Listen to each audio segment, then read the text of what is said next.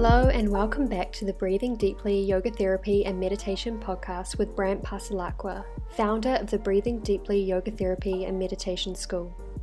In this podcast, we answer our students' questions and share information about yoga therapy and meditation with the intention of creating a new paradigm in wellness. Thank you so much for being here. Now let's dive into the show.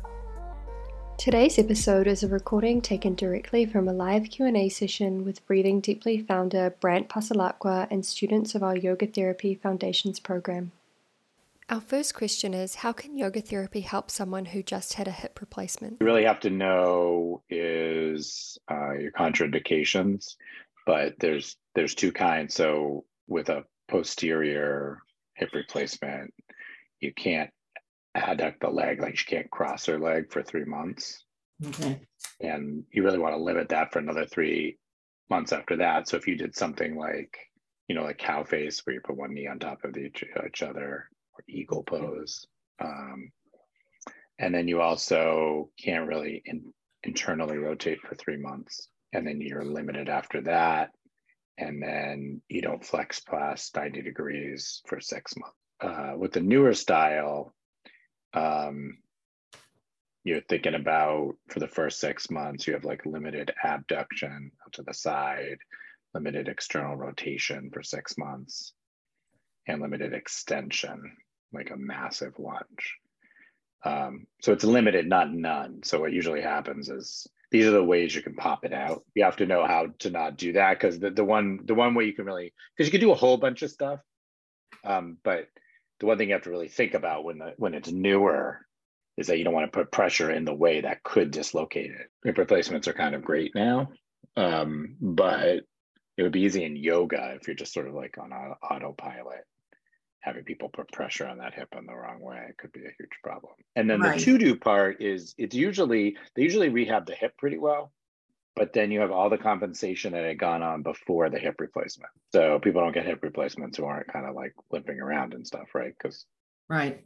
you wouldn't get it. So usually people have been leaning to one side. So you'll see when you look at them structurally, they'll have weaknesses and issues sort of around their body, from doing that for so long. A lot of times, like abs, or a lot of times people got less active. So you have weak core muscles, your weak lower back muscles, your weak glutes, and all these things, are not great. So we do a lot of that. So a lot of times I work with people. I actually have a friend now who's getting a double knee replacement, same kind of thing.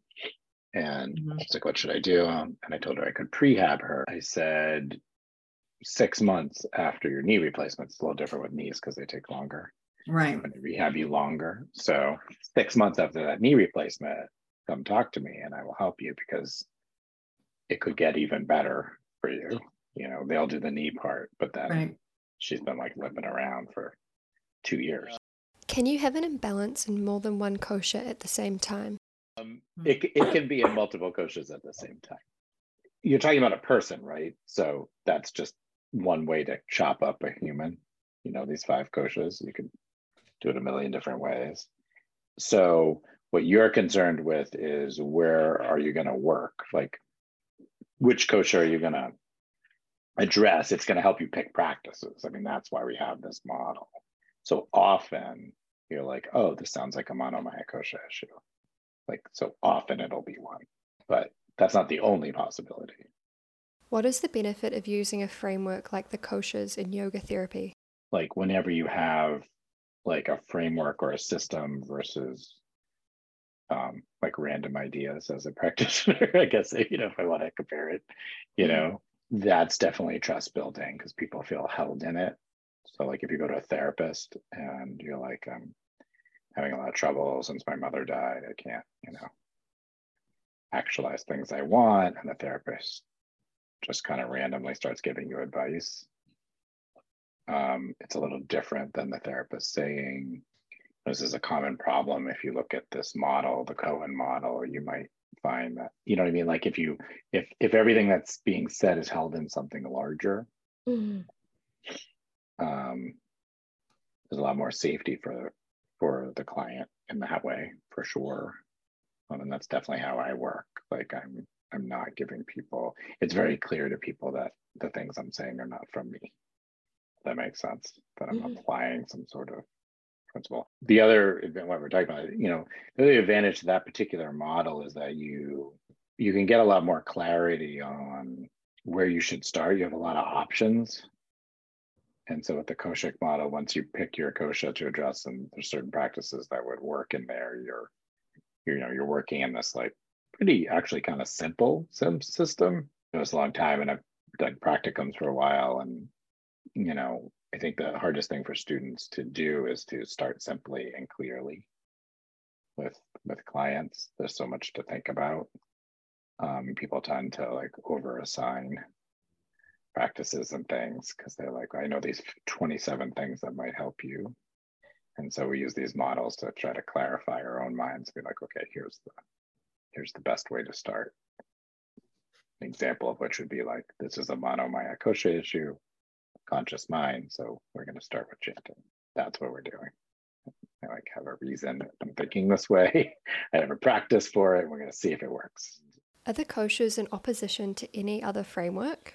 The point of that question is that our 5 kosha model is not in opposition to anything. There's different frameworks, like I was saying before, where you can chop people up in different ways. You can look at elements, you can look at meridians, you can look at psychological models, right? You can do all sorts of things, and people learn to help people in different ways. So it's not at all in opposition. Like it can't be, because the 5 koshas encompass like an entire human's existence. And so everything's either going to fit within it or align with it, if that makes sense. Like there's no argument between different models. They're just different models. The koshas are a model that Ayurveda uses, and we have practices attached to those koshas. And like I trained in shiatsu for years, so we use 5 element theory, and there's practices that we use based on that. And you wouldn't say like, oh no, don't do shiatsu, you have to do yoga therapy. Like it doesn't, they're just different things, different ways people look at it, and different ways people try to help each other. Like a lot of times we'll say things like, I don't like the way Western medicine works because it uses like pharma, and yoga therapy is better. But that's not really true. It's just that Western medicine is limited in its scope. So it's actually getting wider all the time, which is nice. But like Western medicine's limited. It doesn't address all the koshas, right? Like if you go to a doctor and say, I'm depressed, they give you medicine. They're not saying like, you really need to connect to your heart or your sense of surrender or God, and then you won't be as depressed, right? That's another way to look at it. There's lots of ways to look at it. So the koshas like kind of work across that system, and Western medicine's often working in only 1 or 2 koshas, right? The psychological conscious mind realm and the physical realm. Like there's no energetics in Western medicine, right? It's because we have a lot of assumptions, right? And one of the assumption sets, for instance, is that acupuncture is in some way similar to yoga therapy because it's not Western medicine. What is the difference between acupuncture and yoga therapy? It is entirely dissimilar. It is a very specific system, that involves needling and doesn't look at the client as being the main actor. So even though it's kind of alternative and a different way of looking at affecting the human body, the client isn't doing the practice. In that way, it's super not similar, right? You lie down, someone puts needles in you, and you have no idea why. Unless you're like ready for a dissertation on Chinese medicine, you have no idea what's going on, right? They go do do do do do do do. They put needles in your ears and feet for your pancreas, and then and then they're like, yeah, come back and we'll do it again. I'm a super fan, but I'm gonna go with they're not similar. So many yoga therapists are like, I'm into yoga, I'm into Reiki, I'm into acupuncture. I really like my chiropractor. Don't like my doctor. which I always find fascinating point of view. For me, really dig my yoga therapist, who's me, so that's good. And then, I like my doctor, so we don't want to come in with with like preset notions. The way it's similar, possibly, is that it's coming out of a system that believes that the body's systems can fix themselves. Where did yoga therapy come from? I mean, the history as I know it is that Krishnamacharya, who was born in like 1881 or something like that, he's considered, there's other people that did stuff, I'm sure, but the grandparent of it all. So he had a lot of knowledge and taught a lot of different people. And then you would go to him and he would give you different practices depending on how he thought, you should be taught and based on your conditions and things. And so he sort of started this trend. So historically, yoga therapy is really new, super new. But like you're saying, like there's a whole science of Ayurveda before it. In this next segment, Brant has a discussion about evidence-based studies in yoga therapy versus Western medicine. So when you're doing yoga therapy, when you're actually practicing, we're using the frameworks, but there isn't wrongs and rights. So if you like follow the IOIT, like maybe you're on, I don't know, we're accredited by them, right there. And they're really into evidence-based practices, of which there's hardly any. Like literally. There's research, it's just ongoing. So we know from that research that it's looking good for certain things, but in terms of like Western standards, it's like there's hardly anything that like makes the bar, because those studies cost 5 million and up, and usually they do studies that cost like 20 grand. So there's some, which is great, and there will be more, but what we have to remember is that we're working off of systems, anecdotal evidence, stuff that's been passed down from teachers and people that have used it. And so there's not always going to be a right and wrong answer. Like, how do I work with this person? There's only one right answer, is like, did this practice help this person? Is it working? How do I evaluate if it's working? What would be, and then we teach you framework. So you have, if it's not working, especially, okay, what would be my next best, option here? What's another way to look at it? What's another thing this person could try? So you're walking into a field, well, where there's not tons of evidence, but I will also say that that's not really that much different than Western medicine. So you're interested in chronic pain, since you're brave enough to be talking today. So you're interested in chronic pain, right? So people are giving people opioids for chronic pain all these years. Where if you had talked to me 8 years ago, I'd be like, opioids are insane. They're insane. I'm working with people all the time, and they're in more pain on the opioids than off of them. Yet those had $10 million studies behind them. So it's a little unclear. It's like really, or another good example is back surgeries don't have much evidence behind them, hardly any. Like you can't clearly state that any back surgery is a good idea scientifically. It's an idea. I'm not saying that they're good or bad, and it's no different than what we do. So I'm not disparaging back surgeons at all. I'm just saying they're like, I think this will work based on all this stuff. I can't prove it, because these are hard studies to do, right? Like, how do you get 400 people who need the same back surgery and are experiencing the same symptoms, and then don't give the surgery to half of them? I mean, they do these studies, but it's like, it's really hard. It's really hard. It's not. So, anyway, in our mind, right, we believe it to be one way, but there's not a lot of answers that are just black and white. In this section, Brant discusses how chronic pain works in the brain. One of the things that happens with chronic pain is that the brain gets better at feeling pain over time. Think of it this way, like every every time your brain gets a chance to feel pain, it's building new pain neural pathways for that type of pain. So what we know is that people in chronic pain are more sensitive to pain.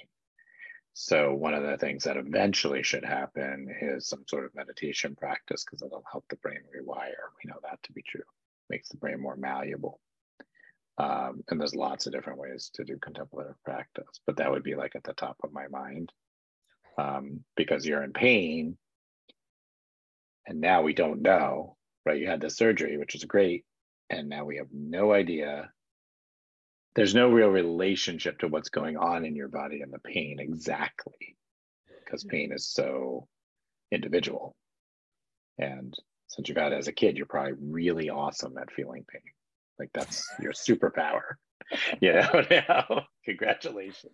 Thank you. So now what we would have to figure out is how to rewire you, and would take a while, but it's like, how do you rewire yourself over time? So the short version of that is you should definitely be a meditator in a way that works for you, whatever that is with your, life and pain and brain right now. Because we know from studies that the brain can rewire.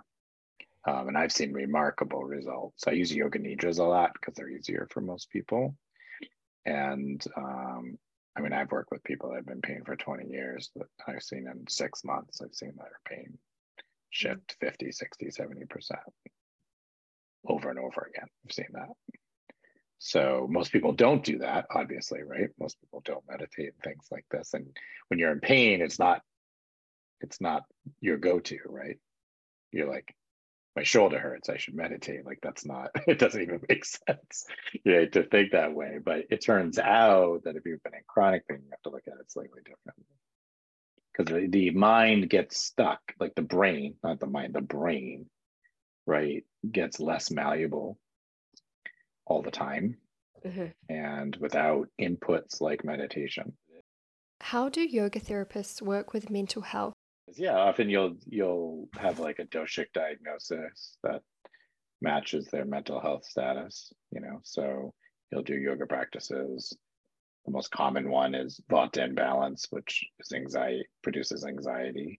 So we'll give people practices like moving and breathing or pranayama to work with their nervous system and anxiety, right? We don't talk to them about their anxiety. Like, how do you feel about, tell me about your mother. Like, we're not analysts, right? Yeah. We're like, here's practices. It's all we do. So yeah, we're completely qualified to work with mental health, but only in our scope. And there's a lot of therapists in this school because they know that there's other things that can be done, to help people. Where can I go to get a deeper understanding of the doshas for yoga asana? What I would encourage you to sort of focus on is this. When you say, like, I get the general idea, that general idea is the thing.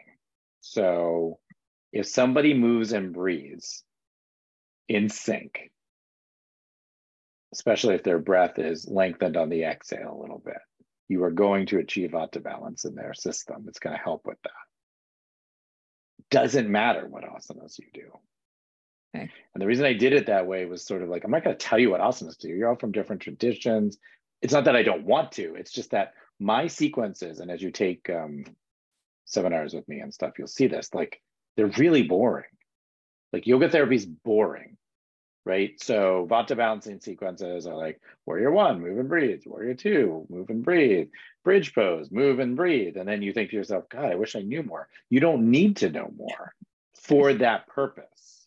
Does that make sense? Yeah. Like, yeah. you don't want to do more because it's going to disturb the vata. So pitta is a little different, right? Pitta, you're going to want to do things like sun salutes and plank poses and like slightly more challenging things to catch up with that pitta first, and then slow it down. You could do it with the same asanas. It doesn't matter. And then kapha, again, same kind of thing, like a whole bunch, slightly different, like a whole bunch of big muscle groups. So standing poses, larger muscle groups, salabhasana, bridge pose on the ground, stuff like that, right? Moving and breathing, and then held. right? At like a level that's challenging enough, but not too challenging, right? For the client. So I could literally give you the exact same 6 asanas. If you can do that, if you can do those 6 asanas, right? 3 standing, 2 on the ground, and a lying down thing, or whatever, in those 3 different ways, you have 100% got it. And what's going to be hard for you is to not go outside that. But, I'm going to say something that'll sound like I'm tooting my own horn, but I don't care. I just want to show you where this comes from. So there's not many yoga therapists like in the United States that have had worked a long time and have had like waiting lists to come see them.